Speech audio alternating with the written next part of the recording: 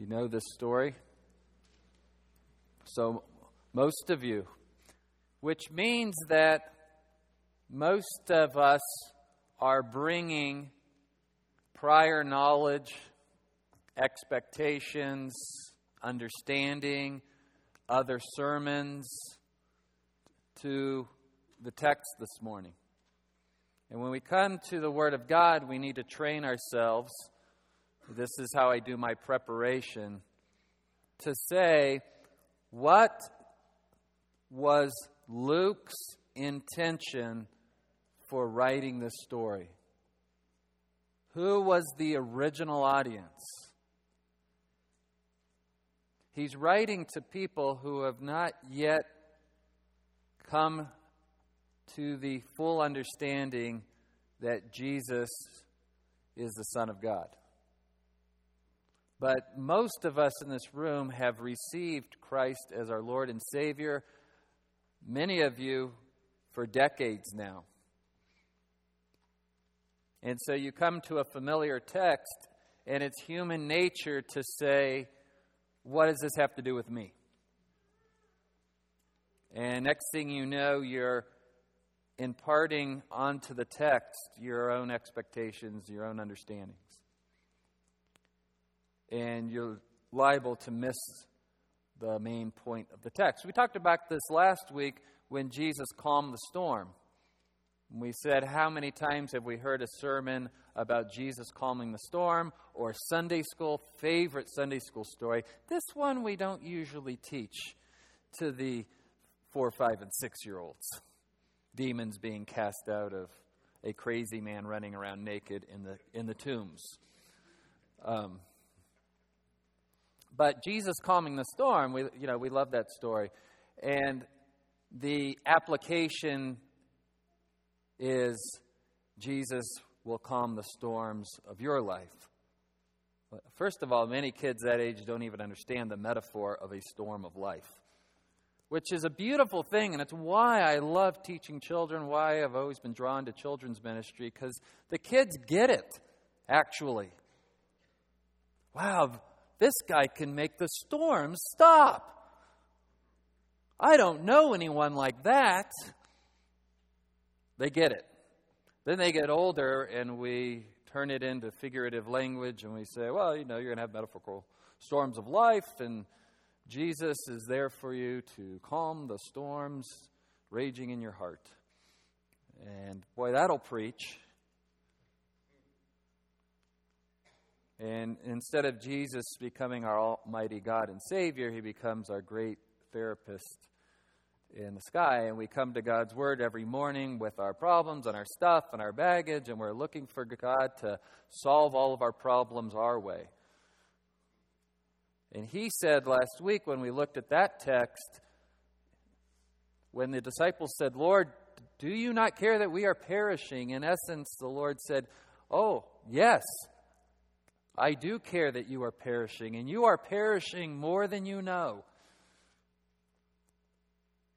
And he's eventually going to die on the cross so that through faith in him they would not have to perish, so that we would not have to perish. And because Jesus has died for us and saved us from the worst of all fate, we can trust him in whatever temporary trial we are going through. Do you not care about us, Jesus? Yes, I came to die for you so that I could be with you for all eternity, so you could be with me for all eternity. So my aim this morning is to help you see what the text is saying and what it is not saying. And we have to be very careful with this text because so much abuse has been done to this particular story by those who would see it as a prescription for dealing with demons, as if the demons were the focus of the text. Now, we don't normally see demons or deal with demons, and for many it's fascinating to hear about things we don't know much about. And very easily, in our man-centeredness, the text can become all about the demons. I assure you, they are playing a minor role.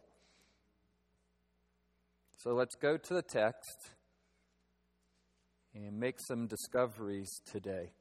At the same time, I'll teach you how to come to a text in your daily study, in your devotions, in your daily reading, and not bring your own ideas to the text, but find out what was the author's intent, inspired by the Holy Spirit, to record this story. So Luke 8:26. Luke 8:26.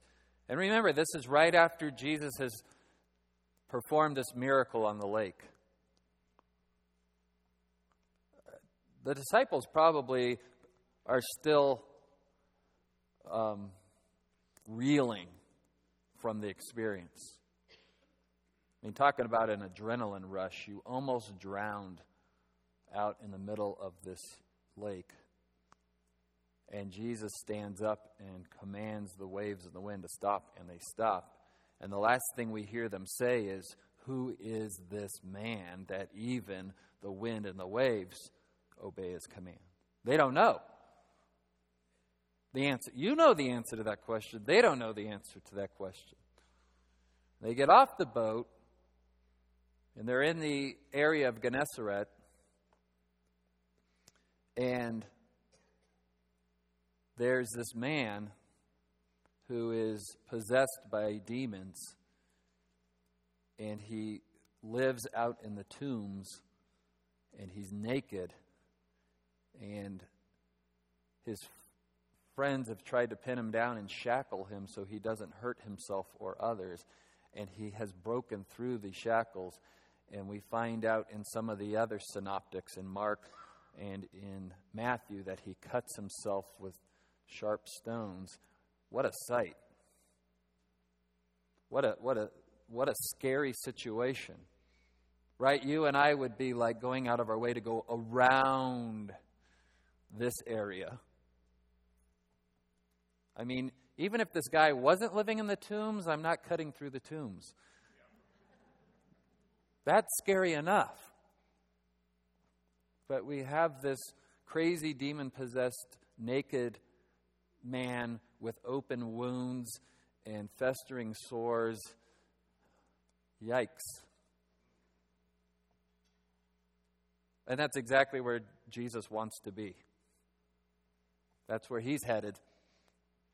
You know, it's almost as if a sovereign God is behind the scenes setting up all these situations for a purpose.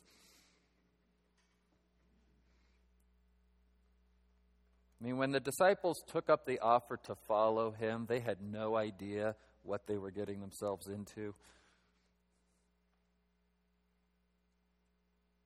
As difficult as my weeks can seem, pretty tame compared to hanging out with Jesus for 3 years.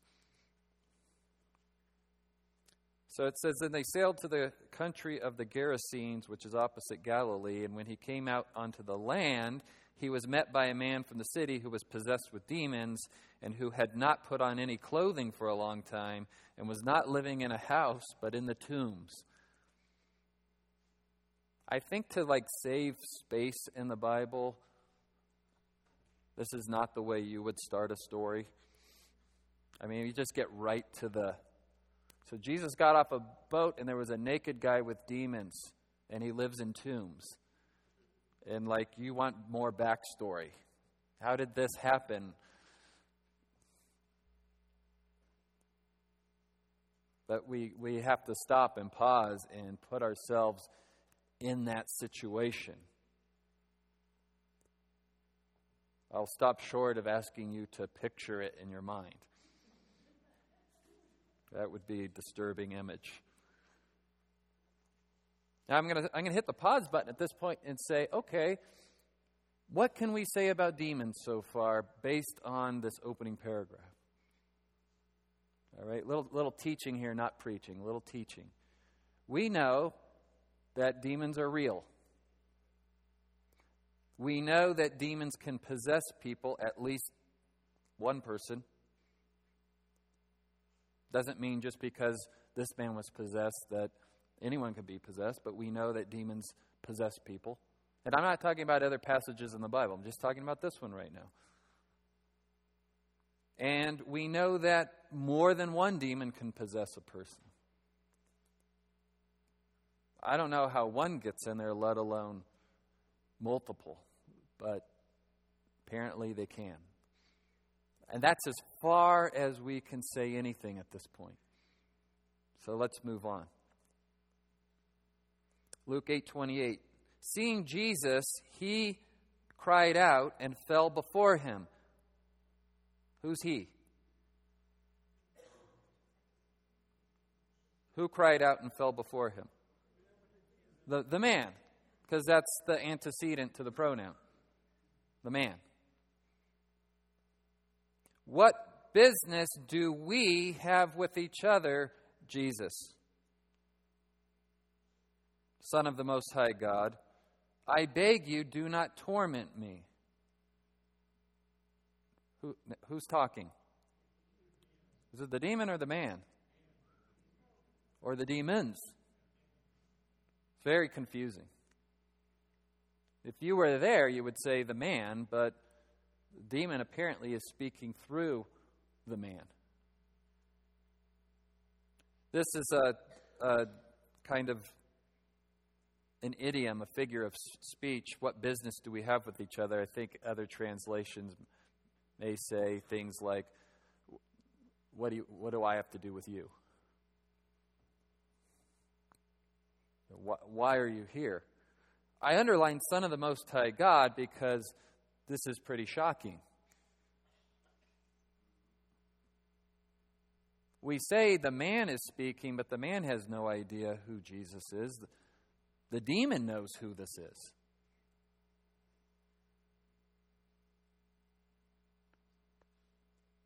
And the demon begs Jesus not to torment him. Now think about this. At this point, the disciples must be wondering why these demons know Jesus by name, why they call him the Son of the Most High God, and why they're trembling before him.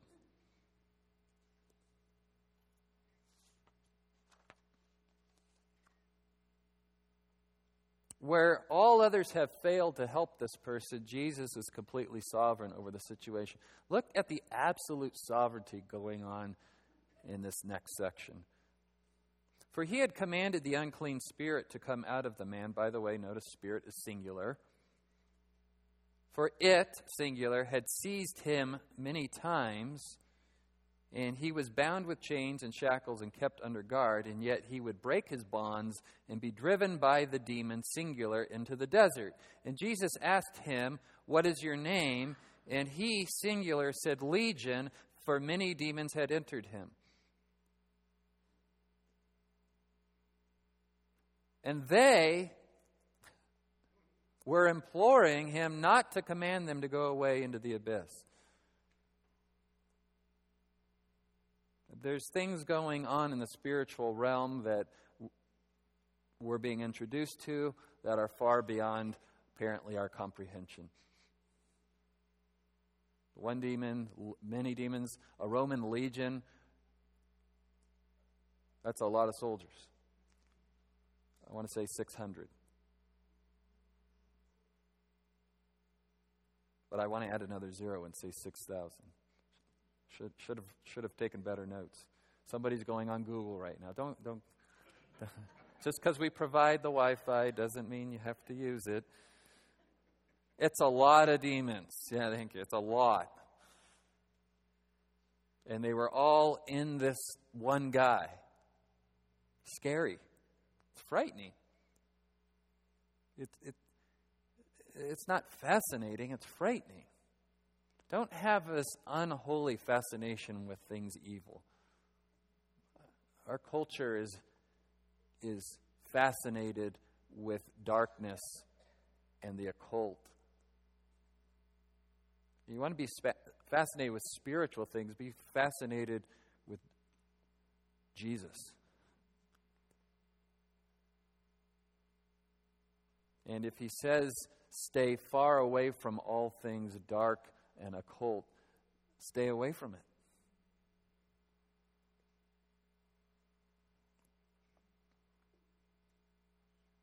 What else can we say? And maybe more importantly, what can we not say about demons?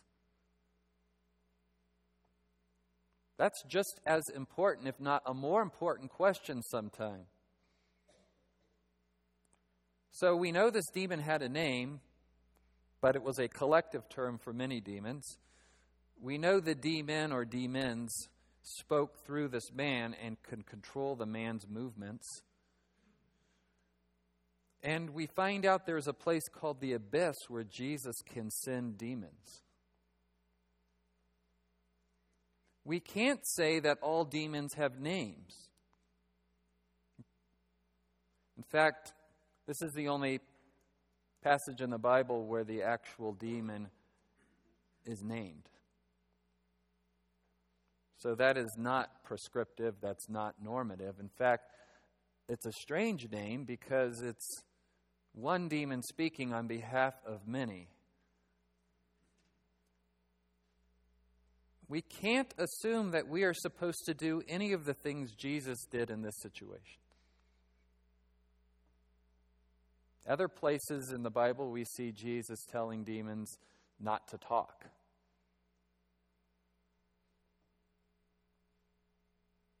But that doesn't mean that if we invoke the power of Jesus' names, we can tell demons not to talk. So let's move on. Now there was a herd of many swine feeding there on the mountain.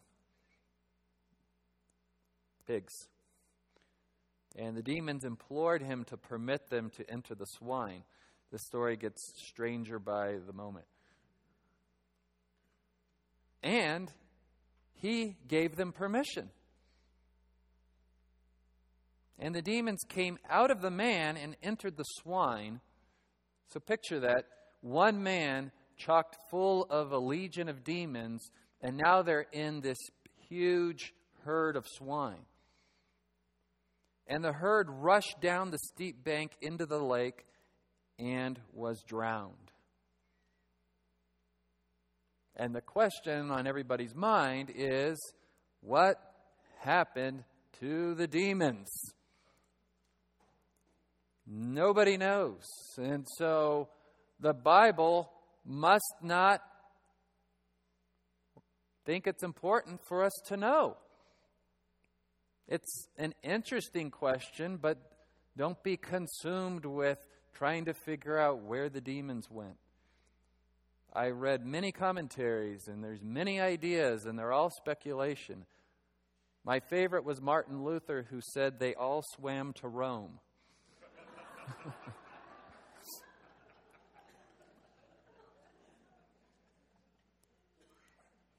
His way of saying, stop asking questions that the Bible doesn't answer. I believe the point was that Jesus wanted to demonstrate that the demons were many. And since we can't see spiritual realities, and we can only see the evidence of spiritual realities, like Jesus says in John chapter 3, the Holy Spirit's like the wind. You can't see him, but you can see the wind blowing through the trees. Jesus gave these finite human beings a very terrifying picture of just how many demons there were. Try to picture that. A herd of swine suddenly demon-possessed, the squealing and the shrieking and the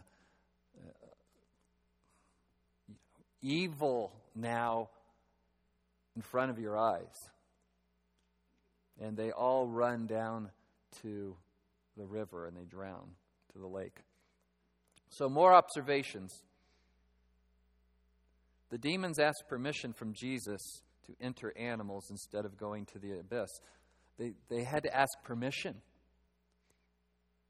And apparently, going into the swine was far better than going to the abyss. We know more about the abyss if you read Peter and Jude makes mention that there is this place where some of the fallen angels were sent immediately, and others have been allowed to roam the earth as it will. But all under the sovereign control of God.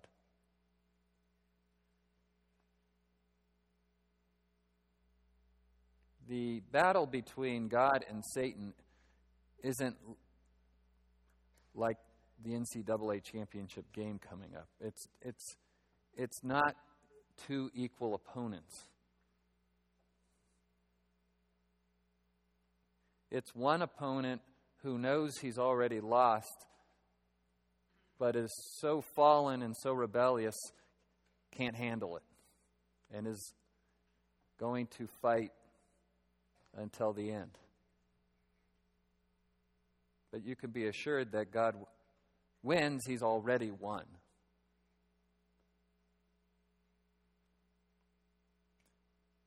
Another observation, evidently it is possible for demons to possess animals. But you can't say it's normative. You don't need to go home and be afraid of your dog. Your cat, maybe. And I love cats. You can ask my wife, I'm more a cat lover than a dog. I tolerate dogs. I like cats, but sometimes I wouldn't turn my back on a cat.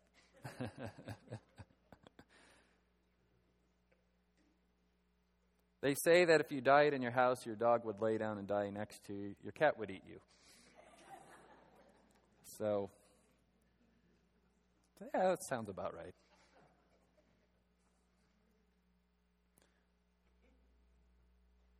The text doesn't tell us what happened to the demons after the swine drowned. It's apparently not important. We don't get the impression they were destroyed when the swine... It doesn't say the swine drowned and the demons were destroyed. And finally, the Bible only records Jesus talking with demons and having control over them. This isn't the kind of thing that even his apostles were doing. They could cast out demons, but back up and think about what was happening here. He comes on the scene. They're immediately trembling. Don't torment us, Son of the Most High God. Please let us go into this swine instead of to the abyss. And Jesus, it almost seems casually gives them permission. All right, I'll permit it. This is like nothing you've ever seen and nothing you will ever see. That's the point.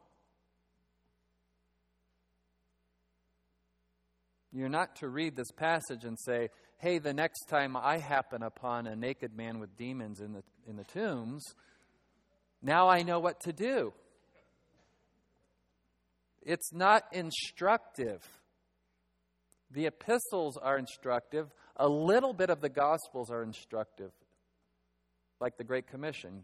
Go, therefore, and make disciples of all nations, baptizing them in the name of the Father, Son, and Holy Spirit, teaching them to obey all that I have commanded, and look for hidden demons and cast them into swine, and lo, I will be with you. Wait a minute, that's not there. But sometimes our zeal for the Lord and our desire to see people made well mixed with a little bit of pride, next thing you know, we fancy ourselves able to do the things Jesus was able to do. But that destroys the entire purpose of the text. We are looking at the only person who can do this. And that ought to cause us to say with the apostles, who is this man? He looks like a man. He looks like one of us. But the wind and the waves obey his commands, and now demons tremble in his presence. Who is this man? Back to the story. When the herdsmen saw what had happened, they ran away and reported it in the city and out in the country. The people went out to see what had happened, and they came to Jesus. And I think this is the strangest part of the whole story. So I underlined it, because it doesn't look strange at first glance. Remember, this was a man, crazy, naked, open wounds, chocked full of demons, breaking shackles, living in the tombs. Everyone knew who this guy was. He was that guy.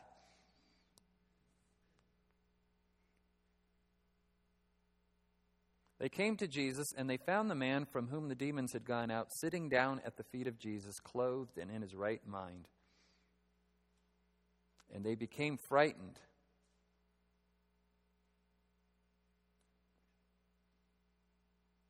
And those who had seen it reported to them how the man who was demon-possessed had been made well. And all the people of the country of the Gerasenes and the surrounding district asked Jesus to stick around, and explained all the mysteries of the universe to them. And they fell down and worshipped him as Lord. No? So what Bible is he reading? Is that the Amplified? No. And all the surrounding district asked him to leave them, for they were gripped with fear, and he got into a boat and returned. For the first time in as long as anyone could remember, this poor man was normal again. And this is their response.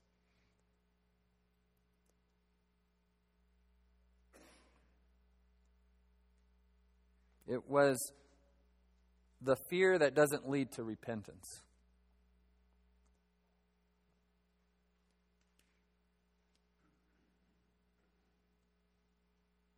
We'll see with the Pharisees that they had the fear that doesn't lead to repentance. They had the fear that they were going to lose their position. They were going to lose their fame. They were going to lose their money. They were going to lose their authority. And so he has got to go. And they killed him.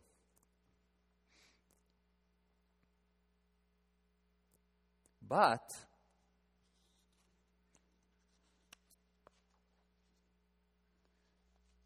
Luke records for us that somebody made the proper response. But anytime you see the word "but" in your Bible, pay attention. A contrast.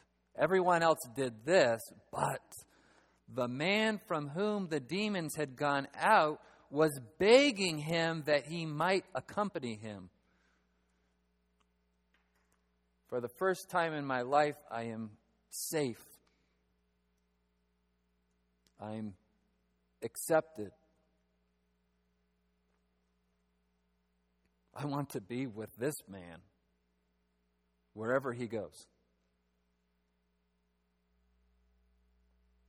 But Jesus sent him away, saying, and we get the tone here, it'll be okay now. Return to your house and describe what great things God has done for you.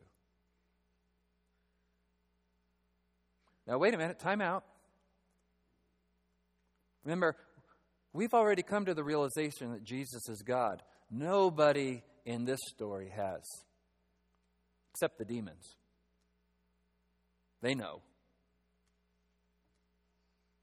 But look at the text again. Who cast out the demons? Jesus. Who did the man seek out? Jesus. Who did the man want to accompany? Jesus. What does Jesus say to the man? Return to your house and describe what great things God has done for you.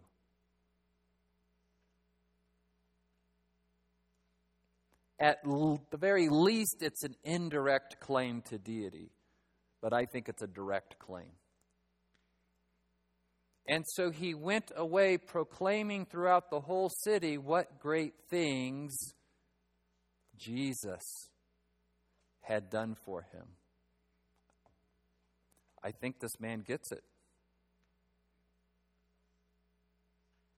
Only God can do what this man just did for me.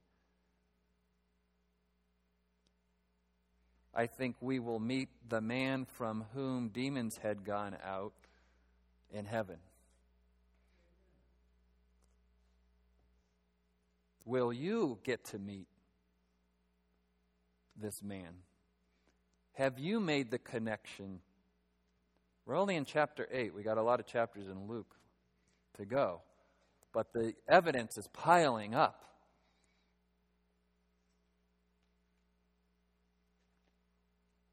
I love that the story doesn't even tell us his name, because this particular fellow, as fascinating as his story is not the point of the story. Maybe when we meet him in heaven, we'll say, "Oh, are you the one whom the demons had come?" That's like his official title now. Like if we get the "Hi, my name is" tags in heaven. You know, we're going to meet Mary and the other Mary, right? Oh, you're the other Mary. This is the man from whom the demons had come out. The crazy guy at Gennesaret in the tombs. Yep, that was me. Oh, the stories we're going to get to hear and share, and all reasons to praise the Lamb of God who takes away the sins of the world. Let me just point your attention briefly to a relevant passage regarding demons. Acts 19:13. So now Jesus has died, he's been resurrected, he's ascended, the Holy Spirit has come. Believers are being indwelt with the Holy Spirit. The apostles are doing signs and wonders to authenticate the message of the cross and authenticate their apostolic authority. And there's some Jewish exorcists who went from place to place, and they attempted to name over those who had the evil spirits the name of the Lord Jesus. I rebuke you in the name of the Lord Jesus. Come out of them. And somehow in evangelical Christianity, this has become normative practice. Nobody even questions it. How did this happen?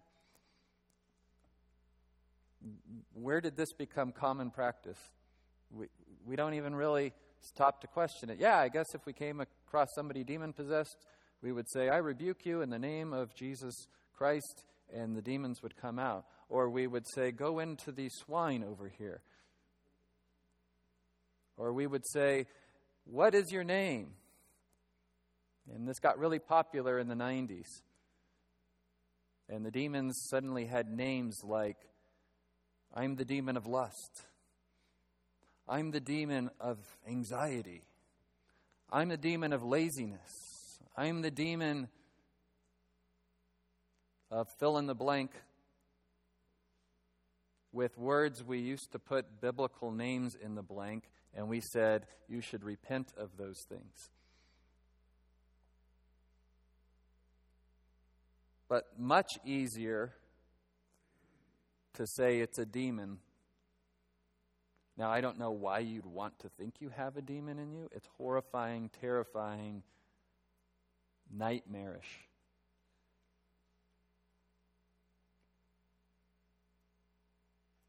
And so these Jewish exorcists, using the name of the Lord Jesus, saying, "I adjure you by Jesus whom Paul preaches."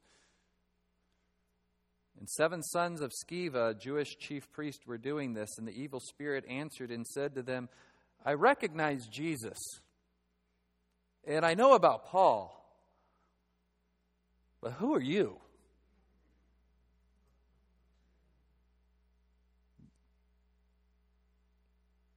I think that about answers this whole practice of naming demons and attempting to have authority over them. You continue reading the passage, and the 7 sons of Sceva get the tar beat out of them, and they run screaming from the house naked, like the man in the tombs.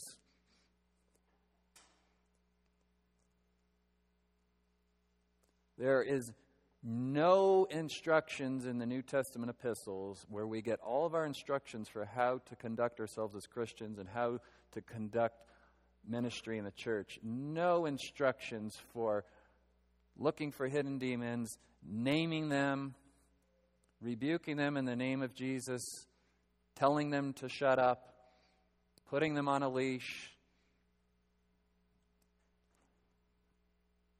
And this God who loves us dearly and gave his life for us, if that were a reality that believers should expect in our life, how mean of God not to tell us what to do about it when it happens.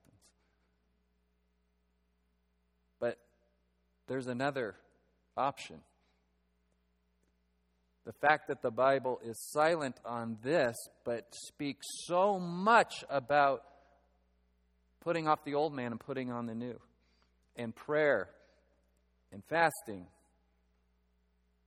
and reading your Bible, and sitting under the preaching of God's Word, and evangelizing, and making disciples. All the means of grace God has given us to grow in Christ's likeness. Confessing our sins to one another and repenting. Forgiving one another as Christ has forgiven us. These are where the Bible puts the focus. Our God does care about us deeply.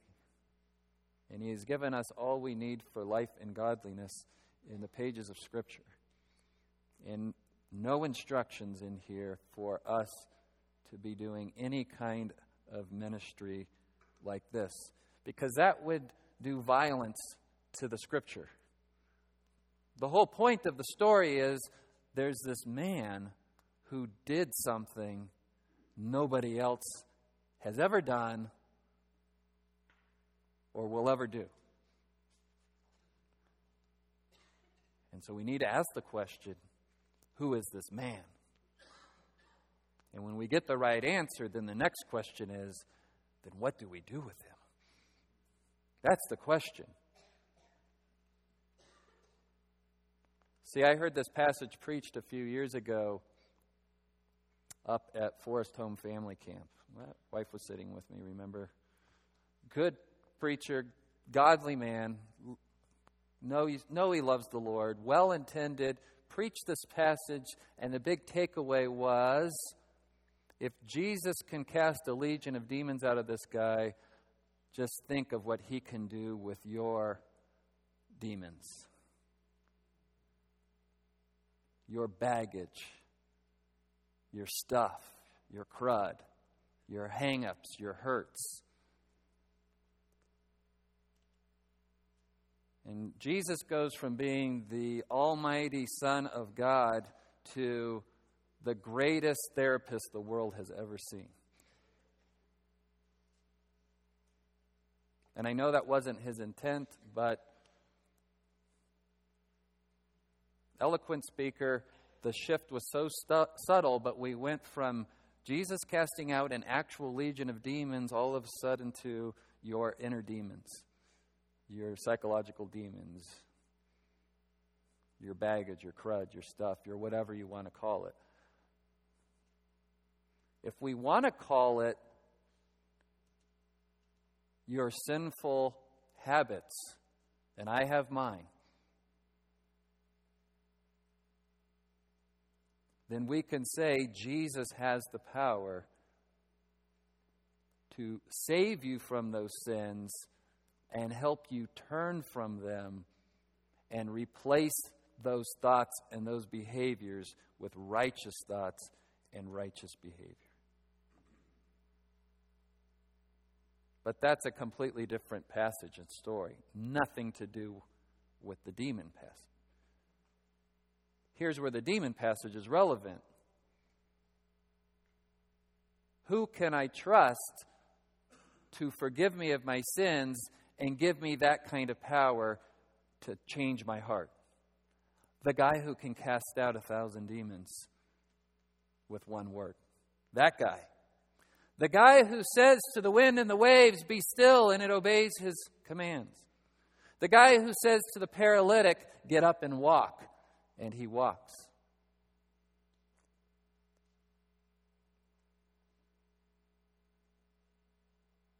So let me wrap up some teaching about demons and then drive the real point home. As disconcerting as this is for some people, the Bible never actually says whether or not a true believer can be demon-possessed.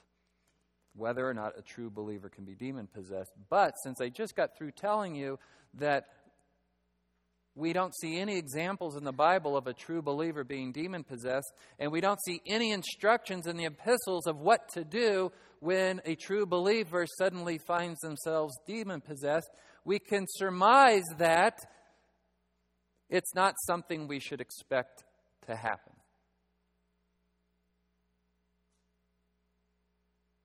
There are no biblical examples of post-Pentecost believers being possessed.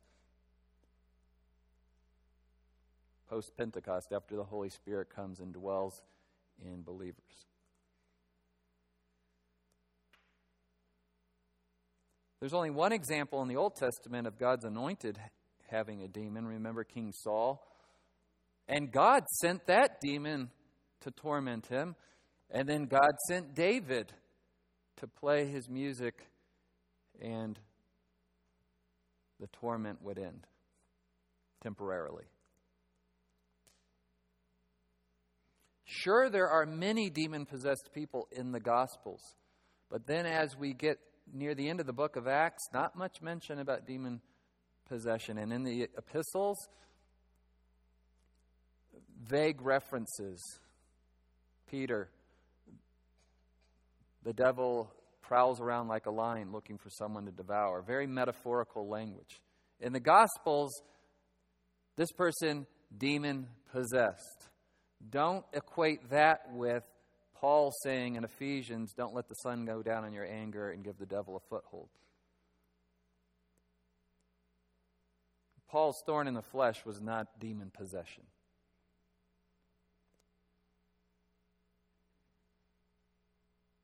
So let me be clear. That is not to say that people can't be demon possessed. We just got through saying, yes, people can be demon possessed. Should you expect yourself as a believer to be demon-possessed one day? No. Put on the full armor of God.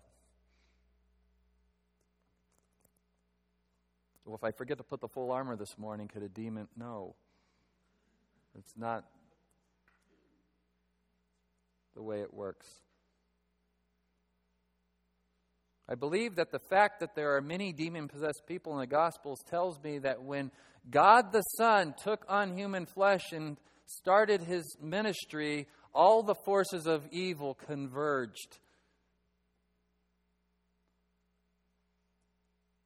to stop him from doing his work of redemption. And yet, unwittingly, God the Father was using that to magnify and glorify his Son. They threw everything they had at him, and Jesus won every battle. Even on the cross, he was winning when they thought he was losing.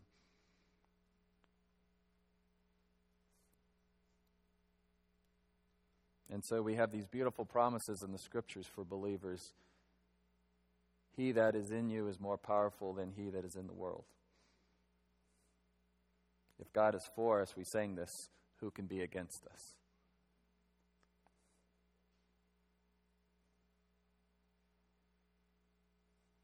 What else can we surmise from the Bible regarding demon possession? Jesus gave the apostles some authority over demons. I believe to authenticate their apostolic authority, to authenticate the message of the gospel, to authenticate their authority to write Holy Scripture. Secondly, there's no biblical indication that true believers should expect to be demon-possessed or to practice any kind of demon deliverance ministry, which honestly, for the most part, the fad seems to have faded away in evangelicalism. But, you know, these fads, they resurface from time to time. Thirdly, the Bible instructs believers to practice confession of sin and repentance. There are no instructions to look for hidden demons that might be hindering a true believer in his or her sanctification. You say, well, what about unbelievers? Preach the gospel. They receive Jesus. There's not room in there for Jesus and demons. Do we have instructions to preach the gospel? Well, let me see. What is that passage? What do you mean, what is that passage? There's like 152 of them. There's plenty of instructions about preaching the gospel, evangelizing, making disciples. So that's what we need to busy ourselves doing. And trust Jesus to deal with the demons. All right? You don't need to be afraid. Yes, they're terrifying, but your Savior, they tremble in His presence. And if you are a true believer, Christ is in you.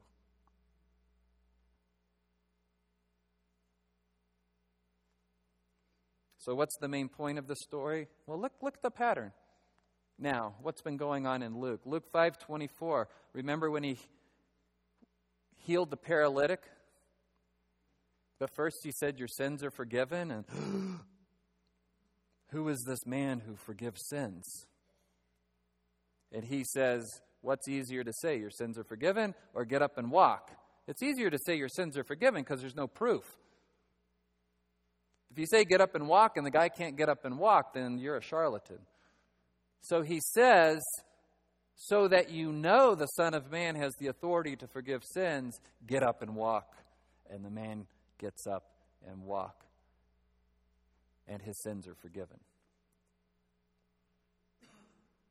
Remember the dinner party? The prostitute washing Jesus' feet with her hair and her tears? They said, well, if this guy was really a prophet, he'd know what kind of woman this was. And Jesus, in essence, says, oh, I know what kind of woman she is. And I say to her, because of her faith, your sins are forgiven. And again, they say in their hearts, who is this man who even forgives sins? This is the theme. Who is this man? Who is this man? And then on the lake, do you not care that we're perishing? Yes, more than you know. But so that you know, I can save you from eternal perishing. Be calm, waves and wind. And they said, who is this man that He commands even the winds and the water, and they obey Him? You see the theme.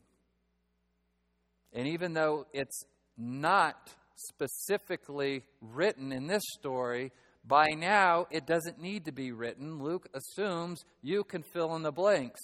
Who is this man who comes upon the scene where a crazy, demon-possessed, naked, bleeding man living in the tombs takes one look at Jesus and he's trembling and calls Him the Son of the Most High God and begs Him, don't send us to the abyss. Who is this man? That's the point of the story, not, I can take notes on how to do demon deliverance. You just missed the whole point.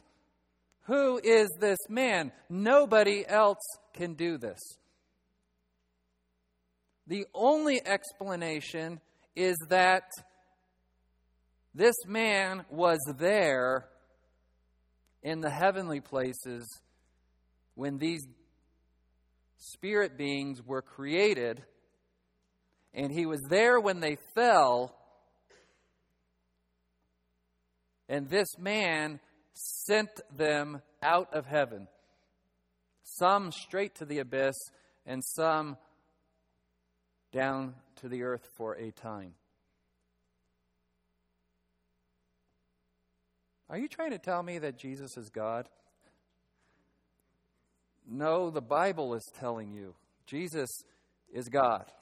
And everything that's happening is telling us Jesus is God. He is Lord. So the application isn't how do I do demon deliverance. Here's the application. And it comes by way of Jesus' half-brother James. James writes, "But someone will say, 'You have faith and I have works. Show me your faith without your works, and I will show you my faith by my works.'"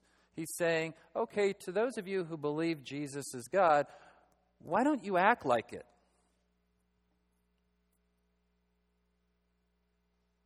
You believe that there is one God, you do well. But even the demons believe that, and they tremble. Where's the trembling? Where's the fear of the Lord? Where's the humility? Where's the obedience?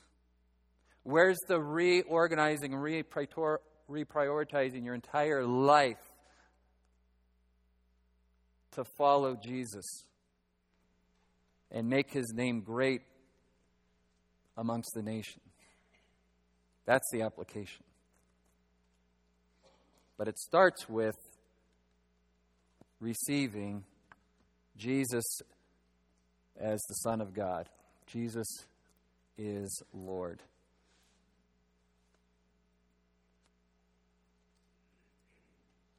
You don't have to be chock full of demons and have them cast out of you to respond in the way the man who had demons cast out of him responded. When you realize how utterly sinful and rebellious we are, and you hear that this man Jesus can forgive sins because he is God, you will indeed respond the way this man responded.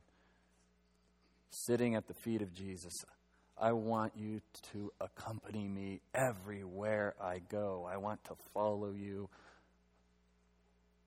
This is the only place I am safe. This is the only place I am whole. Father, may that be the heart cry of every person in this room. That we would receive Jesus as Lord and stop just being fascinated with the stories about him, but be in awe in him as our God and our Savior.